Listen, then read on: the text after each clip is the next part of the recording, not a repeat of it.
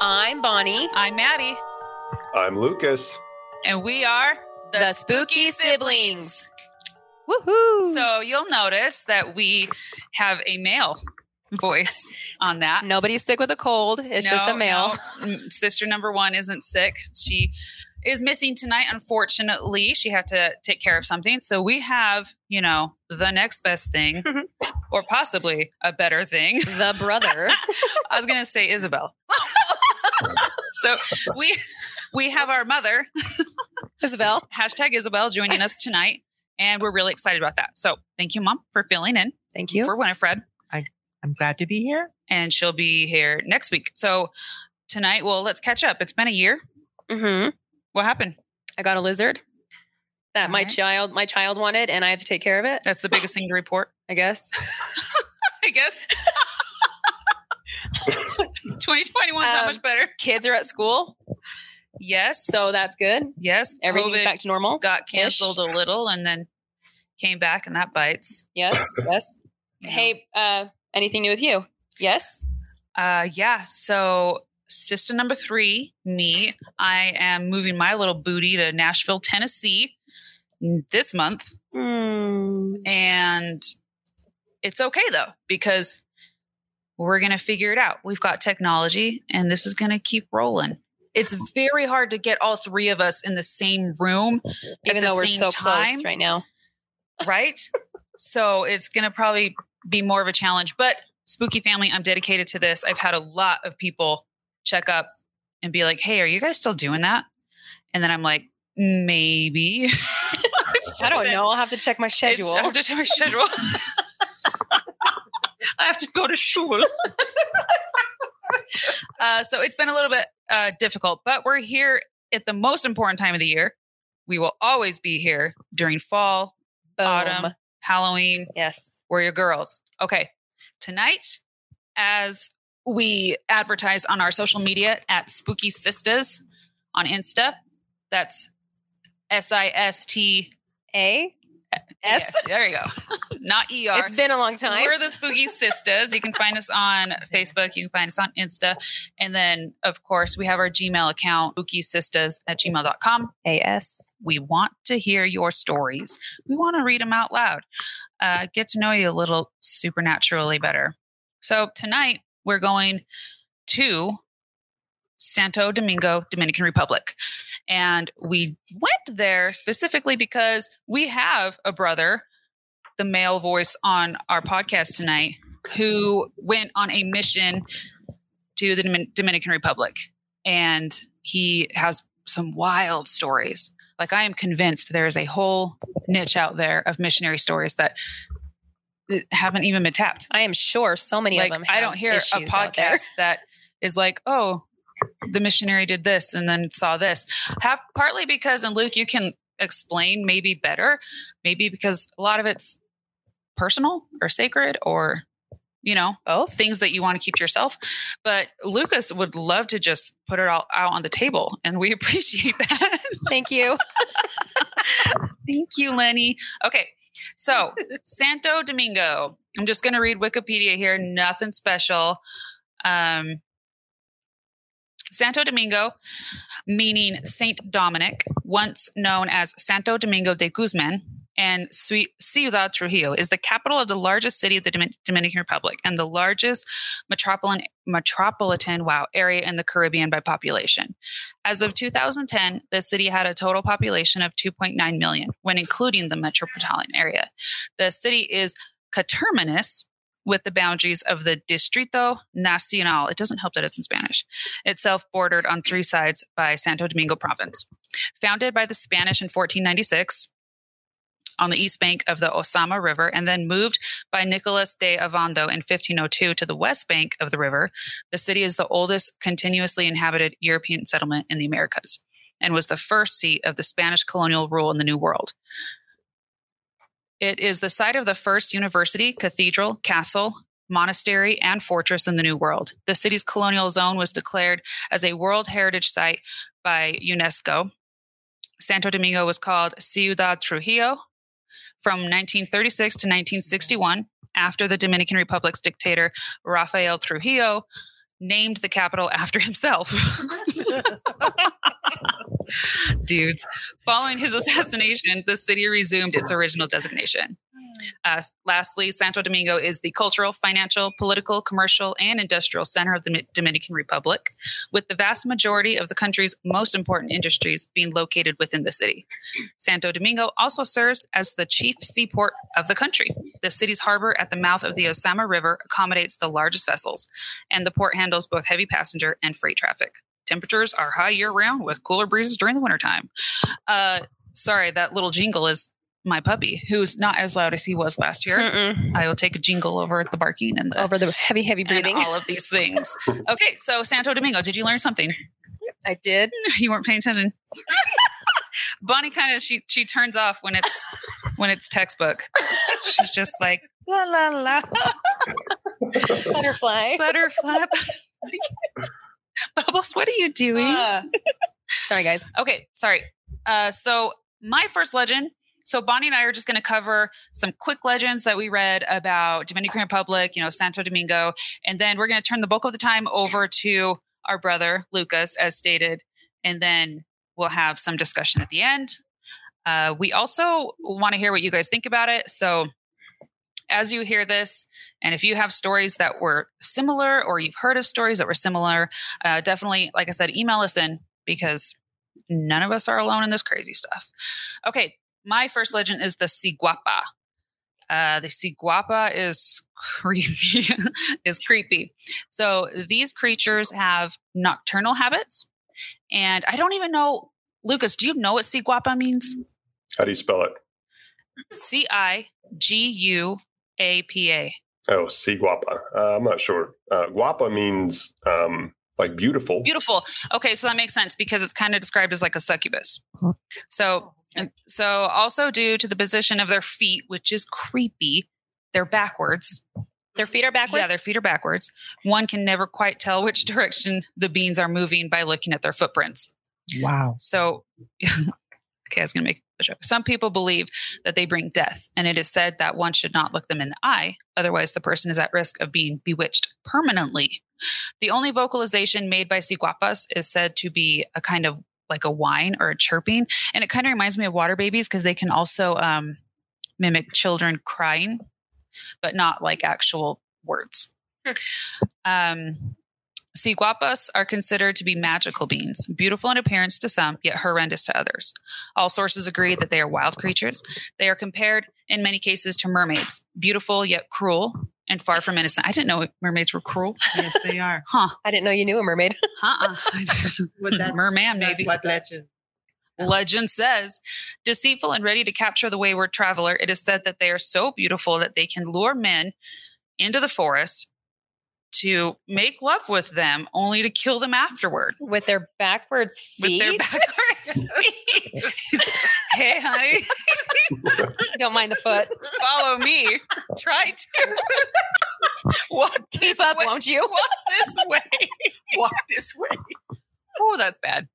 Okay, lost my spot. So it's pretty much like a black widow, just devours them. Legends have suggested that some are benevolent and wish not to kill trespassers, though. So it sounds like there's more than one, though not much evidence supports this claim. Even today, one can still find inhabitants who confirm having sighted a Ciguapa. Lore states that the only way to capture a Ciguapa is tracking them at night during a full moon with a black and white polydactyl dog. It's called a cinqueño dog. You heard of this dog? Was it Dalmatian? All right, Professor Shakespeare said no. Never heard of this. All right. Though many believe that the myth of the Ciguapa is of Taino origin, it has been argued that it's probably more recent concoction because the Ciguapa myth has many characteristics in common with the ancient European mermaids. So it just goes on to say how it's like a mermaid. It's kind of like the Hindu Shirel, which has similar traits to them, but the creature kind of like evolves over the years. Some are pissed off and some aren't. Some eat dudes and some don't. Yeah. Ciguapa. They have reasons to be mad. Ciguapa. We're going to turn the time over to Bonnie to do a legend, and then we'll shoot back to me. We'll hit up Lucas. Okay. Take it away, sister number 2. All right. So mine is on Trujillo's Ghost of Santo Domingo. I'm going to mess up Trujillo's name a lot. Anyway, YOLO? 58 years after rebels shot up the Chevy Bel Air on a seaside highway, and his countrymen built a monument on the assassins, or to the assassins. Rafael Trujillo ghost haunts the sidewalks and back roads of the country he ravaged. Monuments once built to honor the dictator have been either torn down or redecorated to honor his opponents. Tourists visit a museum dedicated to the chronicling in his depredations. 15 miles away, visitors sneak into Trujillo's favorite mansion, now stripped of its furnishings and splattered with graffiti. Inside of the museum, it's called the Dominican Resistance, tucked into a refurbished building in the city's colonial zone, a visitor can find a trove of tchotchkes from an uglier day. There are some of Trujillo's oh my goodness. It's just, there are some plates in there. Some kind of plate. I can't say that word. Tectonic. I know, it's just too much for me right now. I'm tired. Some of the medals he had struck in his own honor, literature from his fraudulent elections. In the interior room, an illuminated photo shows a goggle-eyed man strapped to an electric chair, the scars of torture streaked across his body. Tortures, arrests, beatings, and murder were the governing standard from the moment Trujillo seized power in 1930.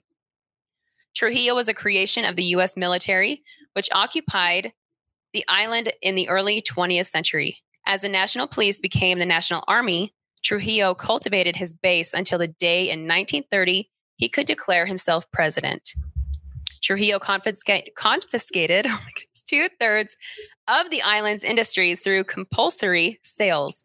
Santo Domingo became Ciudad Trujillo in his honor. Ciudad? Ciudad. My goodness. Ciudad. He strutted across the international stage in Gilbert and Sullivan uniforms, laden with medals and plumed bicorn hats. He styled himself in the foremost anti-communist in the Caribbean, cozied up to Washington when it suited him, and indulged in the occasional assassination attempt against other Latin American leaders. Okay, I have a question. I know people say Caribbean or Caribbean. How do you guys say it? I say Caribbean. Caribbean? Some say tomato. Some say I know, tomato. I say just Caribbean. I say Caribbean. I feel like it's a lazy way, but anyway. So it says that Maria, so there are some sisters. They're Mirabel sisters, Maria Teresa, Minerva, and Patria. They traveled home after visiting their imprisoned husbands, and they said, "My family lived across the street from the hospital in Santiago. My mother told me about it. She saw them bring the bodies there. Miss Stark said it was too much indeed. In a year, Trujillo was shot to death. In 1937, determined to widen his country, Trujillo authorized the mass murder of Haitians along the border. Entire families were hacked to death, others thrown into the sea. One Trujillo lieutenant went home and shot the family's Haitian cook." This is kind of a lot. I'm sorry. Wow. Here's the, this is the ending, but this one's pretty good. We'll go back and put like a trigger warning. Bodies were dumped, burnt, and fed to sharks, all largely unnoticed in a world that was focused on the forthcoming war in Europe. No accurate count has ever been assembled, but historians place the body count somewhere around 17,000. Oh my! Nobody really knows. That Sharks is a had a crazy heyday of No that. kidding. They were fed. Oh my word! Thoughts, Isabel, Lucas? Too much. Too much That's a indeed. bit much. Yeah, it sounds like those sharks got plenty of food there. But yeah, I mean, having lived there, and anyone who's ever been or lived in a developing country, record keeping and stuff like that falls through the cracks oftentimes. And yeah, so I mean, it's not surprising that there's no body count or anything like that. No count. Yeah. Ooh, dang. It's a crazy thing that happened. That's very sad. Absolutely. Okay. We'll hit 2 more legends and then turn it over to you, Lucas. So 2 other legends. One's called the Baka, El Baka. It's a diabolical creature. It's pretty much a crossroads demon that people conjure up to get wealth and property. It's also called upon to protect land and property from being stolen. And it is thought when a person all of a sudden gets prosperous that they've conjured up a Baka. The Baka can take a form of a black cat, a dog, bull, or other animal. Once conjured, this shape-shifting, so many of them shapeshift, You like those ones? creature becomes very demanding. It wants great sacrifices on the part of the person who uses him. To get what you ask from this creature, it is like making a pact with the devil himself. In return for your gains, he might be nice and just take some of your lands, homes, businesses, or livestock. You might have to pay the ultimate price by having you, your friends, or your family Soul. suffering with diseases, illnesses, bad things happening, or the ultimate price, dying mysteriously. The last is the El Cuco. In some countries it's called El Coco, but El Cuco in Dominican Republic is crazy. Like parents will sing lullabies or tell rhymes to children. It's essentially Krampus, warning them nice. that if they do not sleep, El Coco will come get them. Latin America, yeah, Kukui is Kukui. In other Kukui, mom's heard of Kukui. Tell me what you know about Kukui. Well, it's just a threat to the kids. A threat to the kids. It's well, not a really threat to the kids, but folklore has it that back in the day they would tell them stories before they'd go to bed, and they said if you don't go to sleep, El Cucuy is going to come and get you. It's just like a threat. If you don't go to sleep, El Cucuy is going to get them. But wouldn't that scare them and make them not? Well, go yeah, to but sleep? that was the way. Is that what they said about La Llorona too, though? I don't know. Oh, So- and we have that too in our culture, boogeyman. The Well, boogie- okay, True. so that's what they said. so, yeah, just like the boogeyman, El Cucuy. So Latin America also has El Coco, El Cucuy. although they call it El Coco. Although it's for El Cucuy is funner to say. Folklore is usually quite different, commonly mixed with native beliefs, and because of cultural context, sometimes more related to the boogeyman of the United States. Among Mexican Americans, El Cucuy is portrayed as an evil monster that hides under children's beds at night and kidnaps or eats the child that does not obey his or her parents It's like a or go to threat. It's sleep like a when it's threat. time to do so. Bonnie, Ava, go to bed already. All right. However, the Spanish American boogeyman does not resemble the shapeless or hairy monster of Spain. Social sciences professor Manuel Medrano says popular legend describes El Cucuy as a small humanoid with glowing red eyes that hides in the closets or under the bed. Some lore has him as a kid who was a victim of violence, and now he's alive, but he's not alive. He's undead. But he's not He's alive. Humanoid. Humanoid. Huh. Isn't that so funny that legends across the world, they like differ a little, But they the way that people differ a little. because of their cultures. Everybody Well- has different cultures, but yet they still have the same theme. Like Siguapas in India are like long glossy hair, like the ring girl, right? Siguapas in Latin America have like backwards feet and Backwards. they're like hunched over like Notre Dame. I wonder if guy. their bones crack when Hunt. they're walking. Oh, Probably. Ew. And they can't say words. They just have to chirp, chirp, chirp, chirp, chirp, or whine. Unless you have a polydactyl dog, which a polydactyl dog is a dog with 6 fingers. Good luck. How come you're good with words? I can't even say commemorate. I do my research. I also went to school. All right. Okay. So with that, Lucas, which is technically brother number 1, I guess. Brother number 1. your only brother, honey. My only brother. Take it away, Lucas. Okay, so I am going to be sharing some stories that I learned about while I was serving a religious mission in the Dominican Republic. And a couple of interesting notes about the Dominican Republic is that it has, I think, been hinted at already in tonight's discussion. It shares a border with Haiti, and Haiti is kind of the origin or the birthplace of, or not necessarily birthplace, but a stronghold for voodoo cultural practices. And in the Dominican Republic, you don't necessarily see a whole lot of voodoo. The closer you get to the Haitian border, the more you see. But there's definitely a good deal of superstition among the people that live in the Dominican Republic. But the stories that I'm going to share are stories that are involving missionaries that were living in the country at the time. The first story that I want to share is a story called Jesus in the Toilet. All right, Jesus in the Toilet. This starts with two missionaries. And these missionaries are out walking around trying to find people with whom to share their message. And they come across a lady who is very anxiously beckoning unto them, calling unto them. And so they go over to her and she asks them, "Are you guys missionaries of God?" And they say, "Well, yeah, we are." And she said, "I need you to come over to my house. I would like to feed you dinner." And they're like, "Okay." And this honestly was not a very uncommon thing to happen for a missionary, because 95% of the country is Christian. And so they recognize, missionaries and people of God, and, they all have that very strong commonality. So they end up setting an appointment, a dinner appointment with her, and they come back to her house, and she invites them in, and they're eating dinner, and they start sharing their message with her, and she finally lets them know why she really wanted to talk with them. And she's like, I'm sure you guys have a good message, and I'm sure it's great, but I'm really not interested in the message. I might be later, but right now I'm not. What I am interested in is you guys explaining to me why Jesus keeps appearing in my toilet.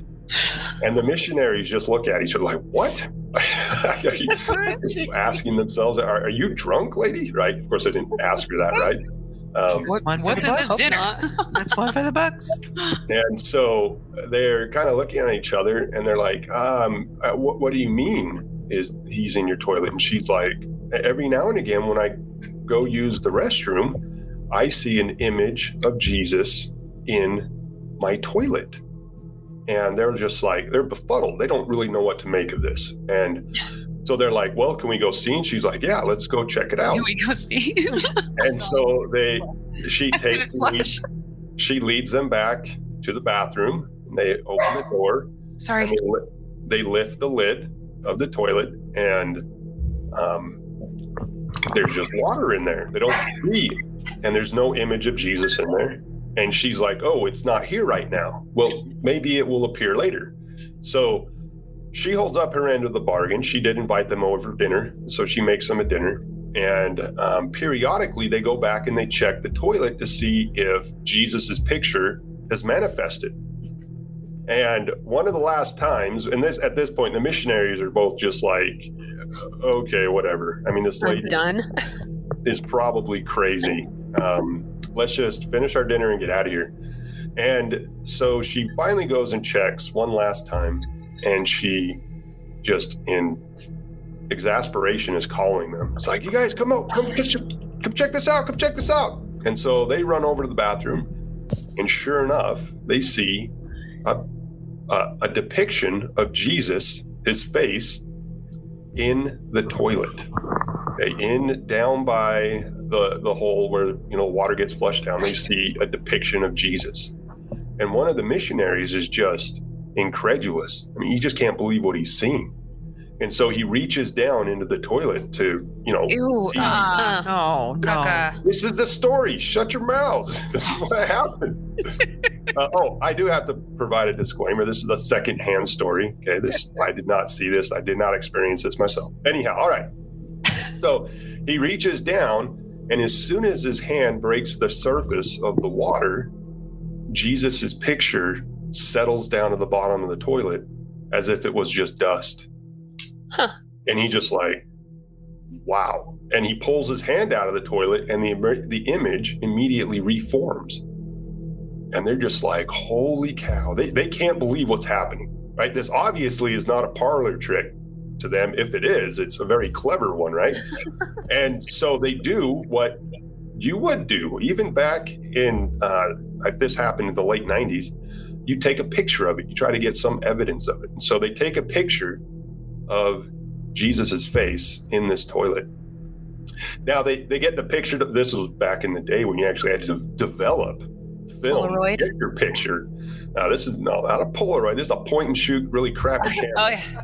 And so anyhow, they take it to the photo store and they get their film developed and they get the picture. It's good quality. They're very excited about it. And they immediately start sharing it with other missionary friends. And it just starts making the rounds. And finally, one of the missionaries that saw this picture was like, we need to let our president see this. Now, on missions, we have a mission president, and the mission president is responsible for all the missionaries in that particular area. And the mission president will give us training. He helps pin down logistics for missionaries for their living and travel and all that stuff. Anyhow, so one of the missionaries that took the picture, they sent the picture to the mission president that was acting at that point in time. And they had the mission president call him in to come talk to him about it. And so they go into the capital in Santo Domingo, where the mission president lived. This happened in a little village called San Juan, which was actually bordering Haiti. And so they make the 4-hour bus ride into the capital, and they meet with the mission president. And the mission president said, "This is a very interesting, very compelling photo. Where did you get it?" So they gave him the backstory of what happened. And the mission president's like, "This is very interesting, but you guys missed something very important in this picture." And they're like, "Well, what do you mean?" And he slides the picture that they sent to him. He slides it back across his desk to him. And he said, "Do you guys see anything else in this picture?" And they're looking at it and they're not really seeing anything. And he said, "So at the forefront, you see the depiction of Jesus Christ, his face. What do you see immediately behind it?" And it was at that moment that they both saw this larger oblong face right behind it, right behind Jesus's face. And it's got a big old grin on its face and it's laughing. And the missionaries, they got goosebumps, of course, right? And they're just like, "Holy cow." And the mission president said, "This is a very, very impressive photo. But what makes this very impressive is that this is one of the few times that I believe that the devil let himself get caught on camera." Wow. The end. That's the end of the first Oh my scene. gosh. Very interesting. Thanks for sharing. So rule of thumb, don't put your hands in the toilet.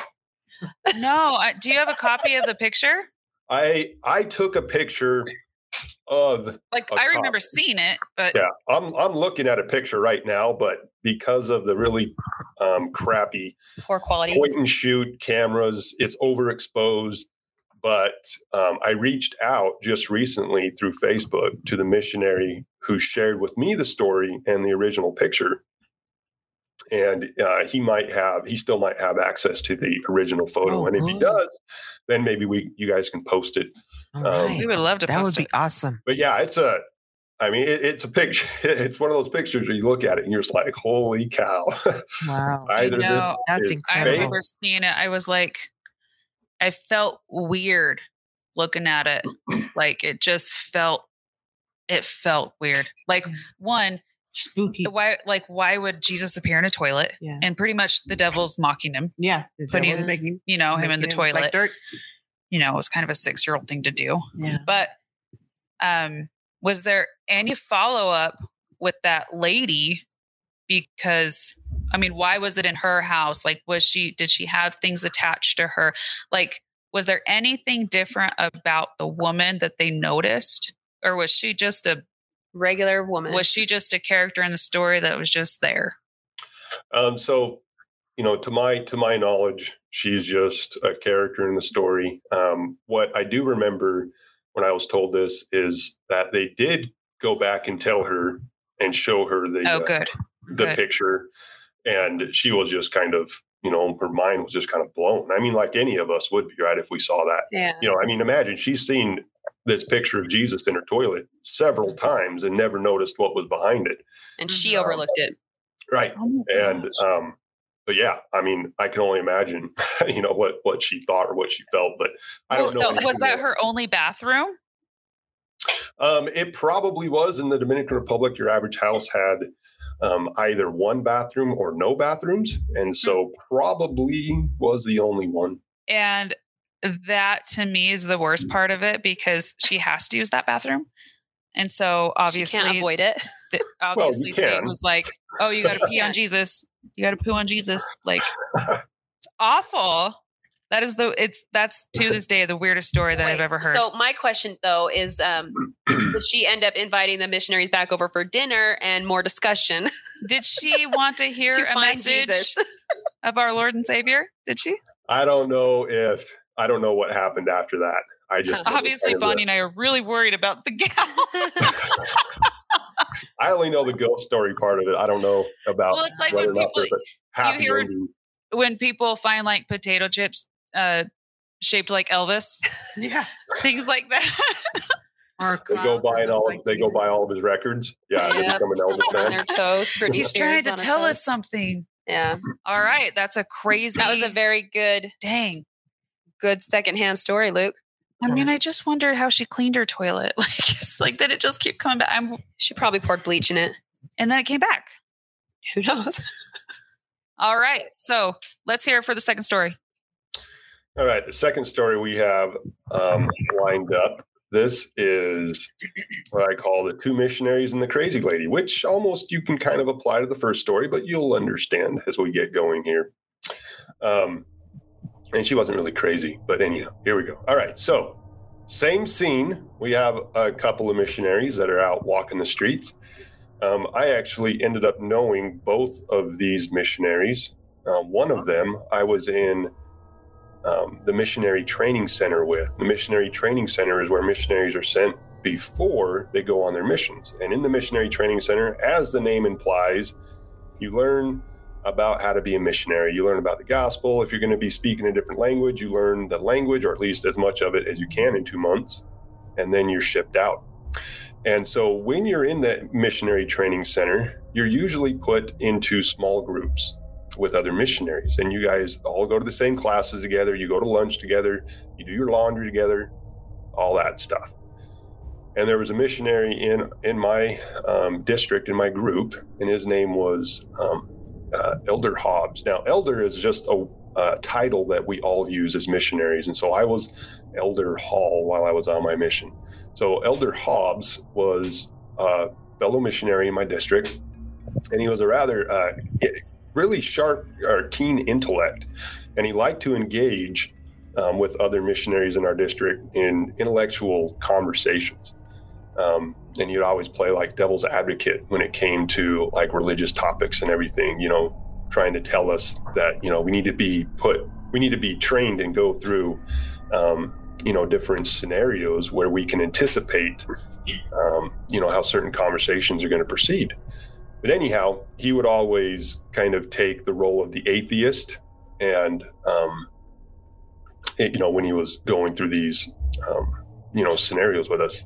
But anyhow, Elder Hobbs in this story was relatively young on the mission. We both arrived in the Dominican Republic in October of 1999. And this story took place in January? It was just a few months after we had arrived on the island. Anyhow, Elder Hobbs and his missionary companion, Elder Sharp, were both out trying to find people to teach. And they heard somebody yelling for them. Now, it's not uncommon to be an American in a foreign country and have people yell at you, whatever they're going to yell at you. Back in my mission in the Dominican Republic, they would always yell at us. They would call us the CIA. They'd just call us Americanos. And if they knew who we were, they'd call us Mormones, being members of the church, where we have the Book of Mormon. So they'd call us Mormones and stuff like that. Anyhow, very rarely or seldomly were missionaries actually called by their appropriate title, which was elder. And you only ever heard members of our church refer to us as elders. They'd call us elders, or in Spanish, elderes. And it wasn't something we heard very common. So anyhow, these guys are walking, right? And they hear a lady start yelling at them. and she's yelling Elderes at them. And so their ears immediately perk up because, again, that's not something very common. Mm-hmm. And they find where her voice is coming from, and it's just down this little dirt road, and they can see her house in the bottom of this little gully. And they don't see her, they just hear her voice. And so they walk down, and they hear her voice. It's coming from inside the house, and the door's open. And two missionaries, Elder Sharp, he was the senior companion. He'd been on the island for a year and a half at that point. He'd been out there a while. And Elder Hobbs is what we'd call the junior companion. And usually, as you'd imagine in any companionship where there's a senior member and a junior member, the junior member is usually just following suit, right? Just kind of going along with the motions, and the senior companion or the senior person in the companionship is the one kind of calling the shots and doing what they need to do. And so in true senior position, Elder Sharp is the first one that approaches the door, and he pokes his head because they don't see anybody and it's dark inside. And so he pokes his head inside the house, and he gets this overwhelming feeling of just fear. He just cannot. Anyhow, it's enough for him to immediately extract himself out of the house, and he looks at Hobbs, and he says we have to go. We're not supposed to be here for whatever reason. And Hobbs is like, what are you talking about? And Hobbs pushes him out of the way, and he takes a step in the house, and he's like, it feels fine in here. And so he proceeds to go into the house to look for this lady. Well, Sharp, of course, follows right behind, and they both are in the house, and they find a young lady, and she's sitting on her couch. And she asks them to sit down. They sit down across from her, and they start talking to her, and they're like, what, you called for us. What do you need? And she said, I need your help. And they're like, oh, okay, how can we help you? And she says, I need a blessing. I need you to bless me. Which again is something uncommon for missionaries to be, asked about for while they're, from someone that's not a member of their faith. Yeah. And so they're like, okay, we can give you a blessing. But before we would give a blessing, we usually try to figure out what's going on so we can make the blessing specific and hopefully helpful. And she said, it's my dad. And they're like, oh, is he okay? And she's like, he's everywhere, and he's just so controlling. And I just need help to get away from my dad. And they're like, okay. And at that point, they start getting a little creeped out because they're like, is he here? Is he going to come knife us in the back? But there's no one else that they can tell that's in that house. And so they're continuing to talk to her and figure out, okay, what's going on with dad? Why is he such a problem? And mid-sentence, while she's talking to them, she looks over to her side and she says, no, they're here to help me. I want them to help me. I don't want you in my life anymore. Oh. And the missionaries look to her side and they don't see anything. Mm-hmm. And so these missionaries are now thinking, okay, maybe, Loco. Mm-hmm. Cuckoo's nuts, right? Don't know exactly what's going Cuckoo's on. nest. Cuckoo's nest. And so they're like, okay, let's just give this blessing to her, give her what she wants, and we'll just get out of here because this is creepy and crazy. And so they both stand up and they decide to give her a blessing. And as we do in our faith, the people that are going to give the blessing, they will put their hands on the head of the person who's going to receive it. And then they essentially just say a prayer to God that, gives them comfort, healing, or whatever they might stand in need of.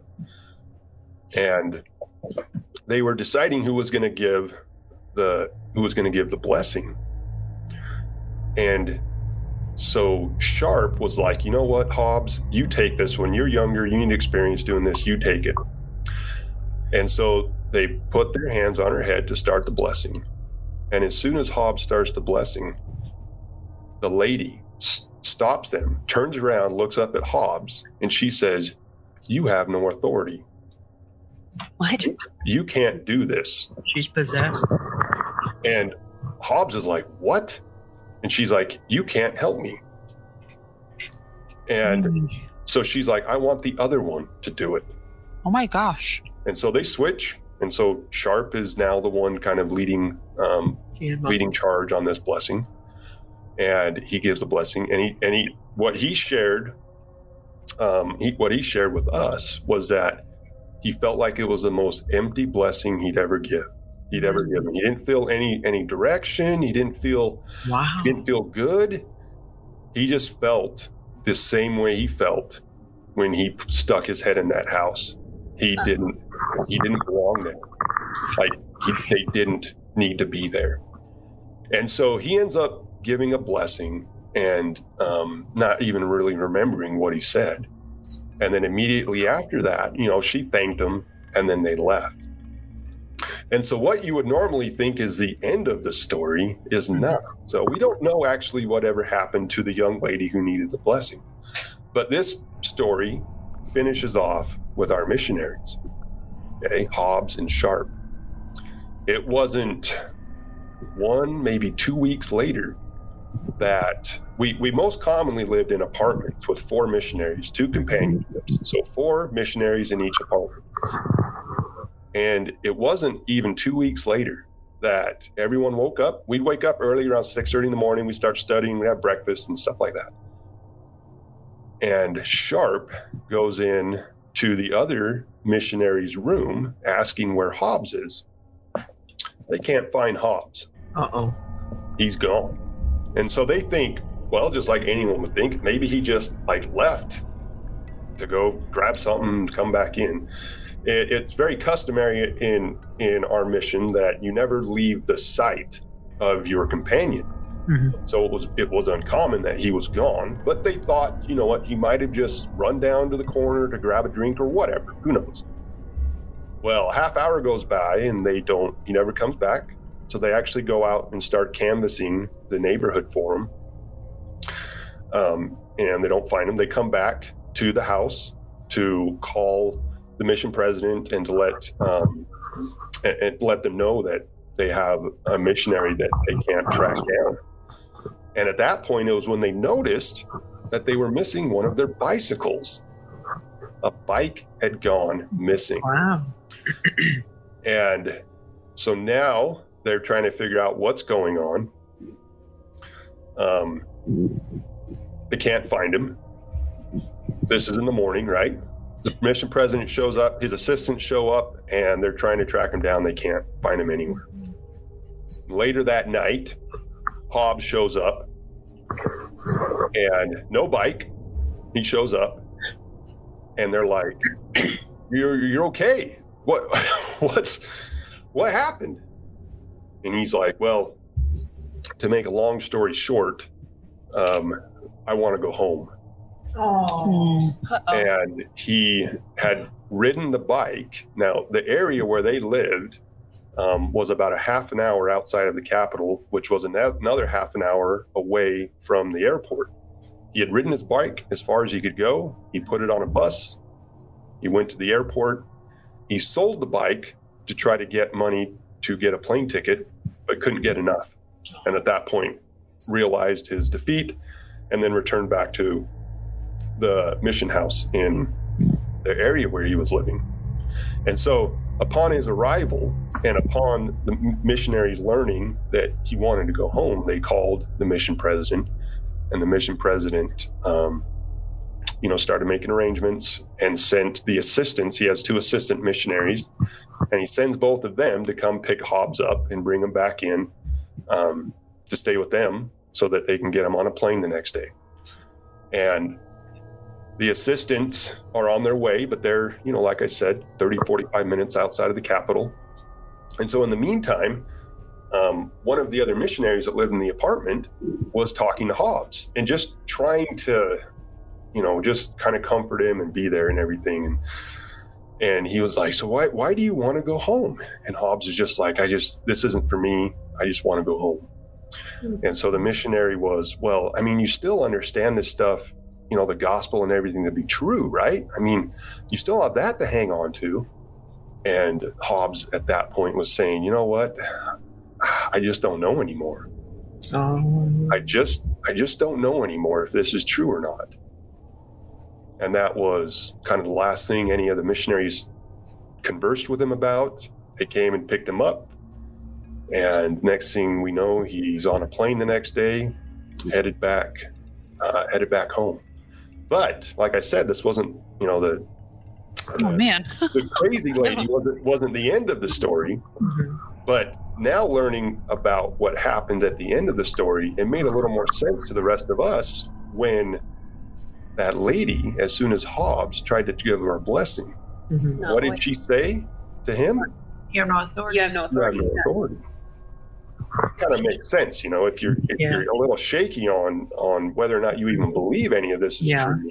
So it kind of opened up his eyes to realize that you're not really meant for it. And again, the devil tries to win.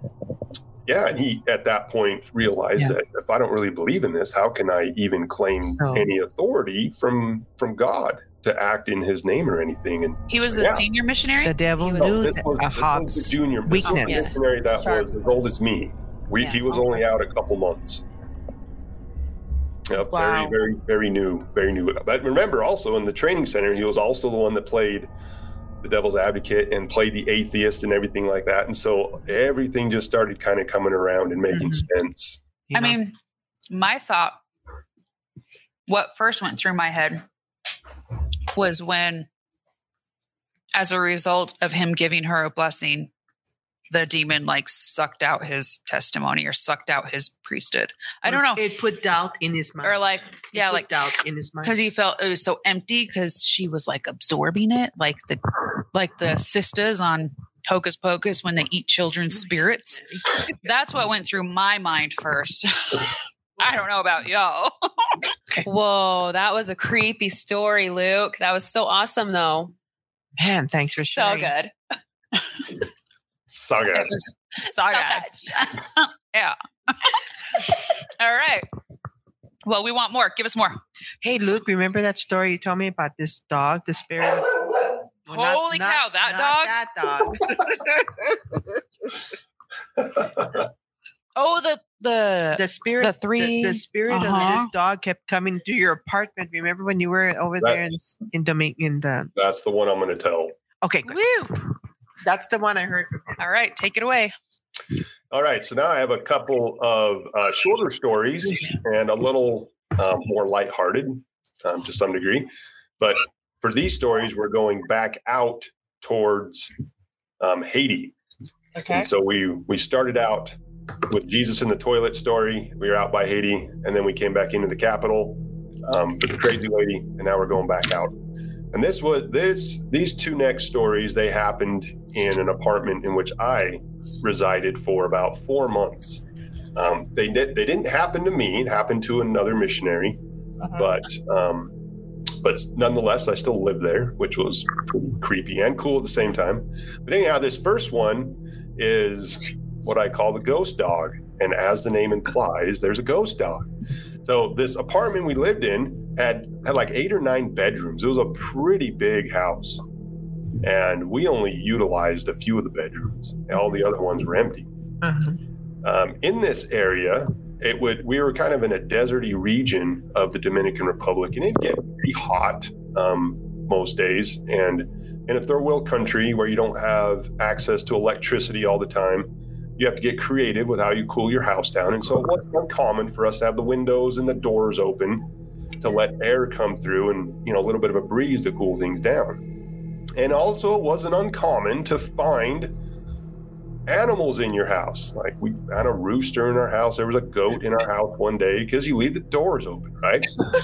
Well, one time, this was right before I moved out to this area, a missionary with whom I became companions with later on. He was on his way, he just left the bedroom and he was on his way to the bathroom and he was coming back to the bedroom and he saw the back end of a dog just round the corner in the house. Now, when there was an animal in the house, we would, it was all hands on deck. Everyone was, doing what they could to get the animal out of the house. And so they immediately start trying to find the dog and they can't. And they're looking around and they're like, oh, maybe he just made his way back out of the house. Well, they go to the front door and the front door is closed.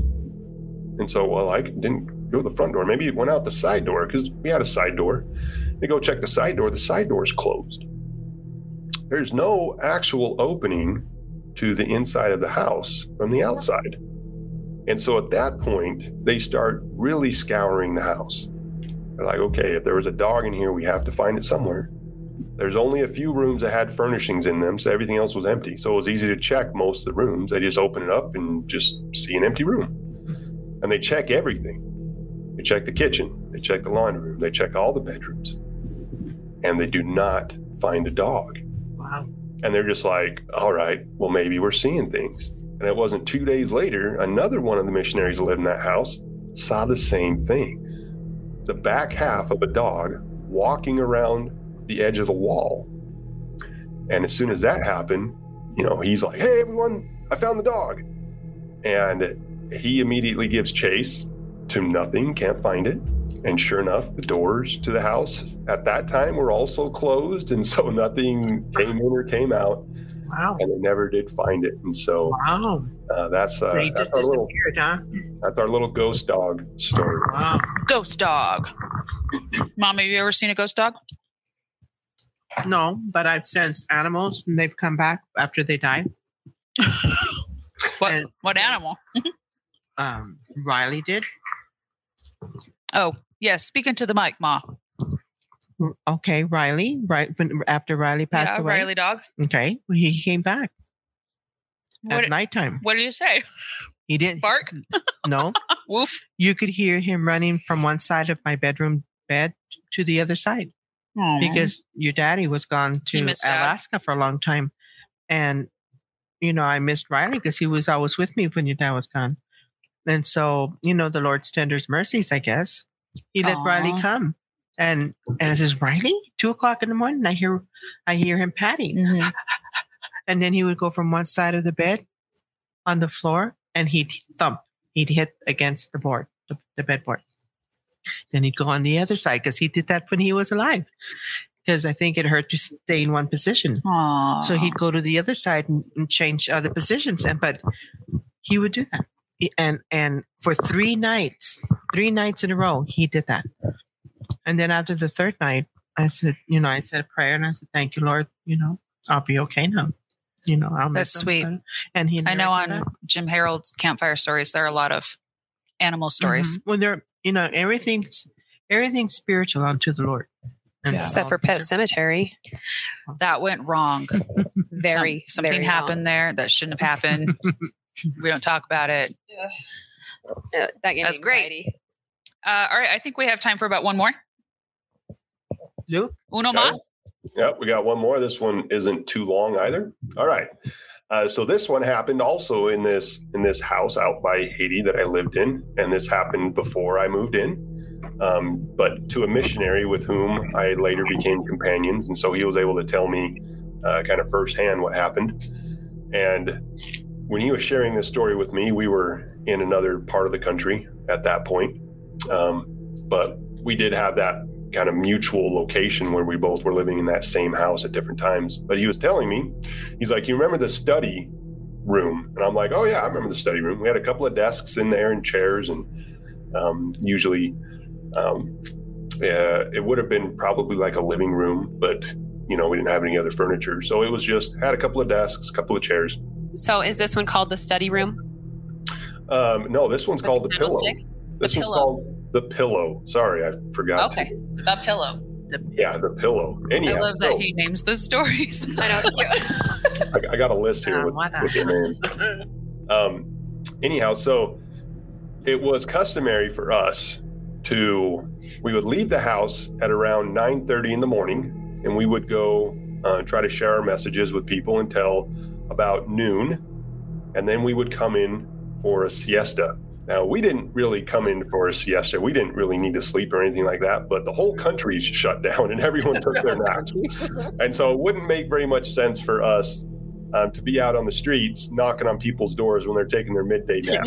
Yeah, they're naps. And so during that, between the period of like lunch and 3 o'clock in the afternoon, we would spend that time studying. We'd cook our lunches and stuff like that. Mm-hmm. And at this point in time, Elder Reyes, he's the character in this story, my companion who shared with me his experience, he said, I went into the study room, and on sitting down in the chair, and the chairs we had were wood with like wicker kind of seat cushions to them, not cushions, right? But just the seat part of the chair.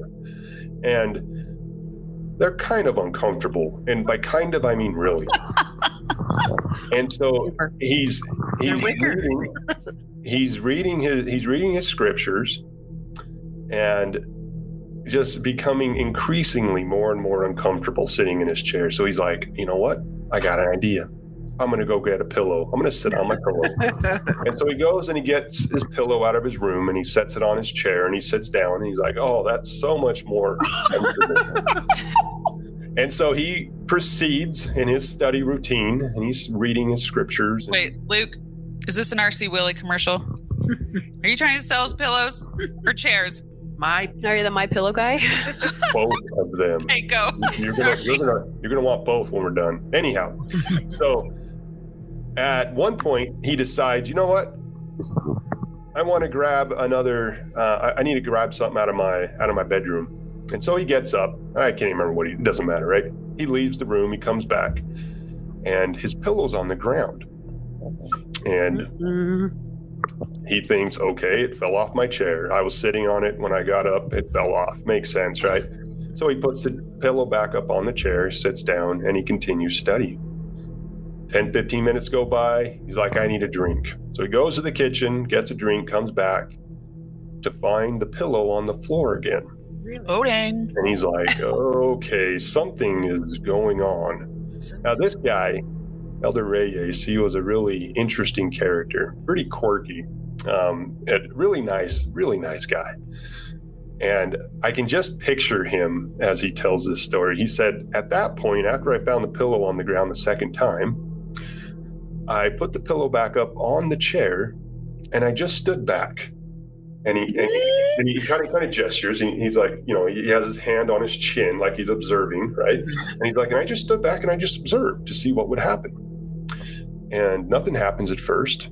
And I'm like, well, maybe I'll give it a couple of minutes because that's about how long of time I was outside of the room. Right. And so a couple of minutes go by and he tells me, he says, I saw with my own eyes, I saw the pillow pick up off the chair, gyrate once, and fall on the ground. What? Oh my gosh. And then he says, at that point, I was like, okay, I'm out of here. Wow. Oh my Somebody gosh. does not like the pillow. He's all that pillow goes over there. Who put that there? That pillow is haunted. And needless to say, but I'll go ahead and say it anyway, that was the last time he studied in our study room. Wow. Luke, that's scary. People don't usually see that like right in front of their eyes. It was Elder Reyes, the study room with the pillow. With the pillow, the wicker pillow. That's a new crazy. That's what everybody wants to see in some weird way. Not me. A lot of people that are into paranormal and supernatural, though, you're curious about it, Luke, right? Oh, no. Well, I told you guys my banana chair story. That's been the only thing that's happened to me in my that life. was something. You haven't told the spooky family. No, but that can be another the time. banana chair But story. that's not a mission story, so we don't tell that one tonight. No, we don't tell that one. Compartmentalizing. Very good. Very good. Way to stay on track, Professor. We love it. We love But see, it. Not again, something I would do. Again, do you get it? What if it was just a mischievous? What if it was just a? A mischievous ghost could be a Or mischievous. maybe he wanted to study with them and he wanted to sit on the panel. Aw, He's like, I don't like the I have been comfort. dead long enough, and I deserve. The I don't like pillow. sitting on the tile. My pillow. You wanted a different pillow. Get this All right, I pillow love out of it. my face. Yeah, Any questions for Lucas?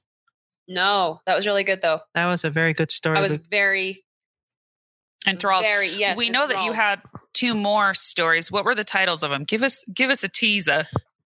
All right, I had 3 more stories. Whoa, One of them I call the shower prayer. Whoa. whoa, Another one is the old man and the time slip.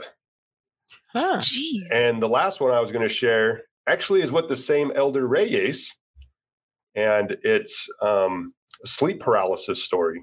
Oh, I've Those heard ones so are many of those. terrifying. Please share. Um.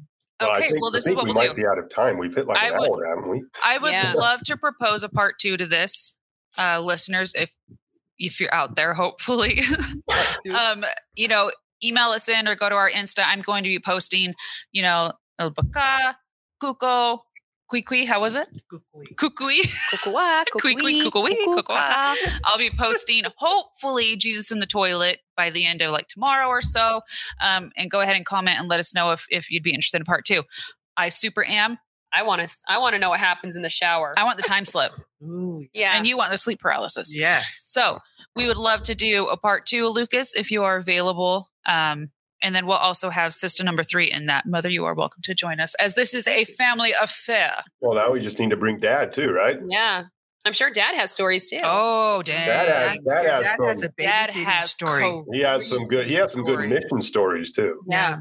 Oh, He's man. yeah. Let's just make it a family. We got to thing. feature Dad. He's a great storyteller with that So, soft What do we voice. call? Now it's just a spooky family. Well, these are just We're growing. features. The spooky halls. Since we are still a new We're incorporated. since we're still a new podcast, we're going through our familial, personal, paranormal stories. Yeah. Right. Like you say, everyone has a ghost story. And on that note, all right, spooky family, we hope that you enjoyed part 1 of this series of The Professor. And go ahead and give us a like on Instagram at Spooky Sisters. AS. And you can email us at spookysistas@gmail.com. AS. And find us on the Facebook too, AS. AS. Thank you, hashtag Isabel, for joining us. You are a great fill-in for sister number 3. We missed her. We'll have her back next week. Thank you, Lucas. Thank you, brother. I love We you. shall see you soon, Thank you, mother. if you so agree. We love you. Sounds great. All right.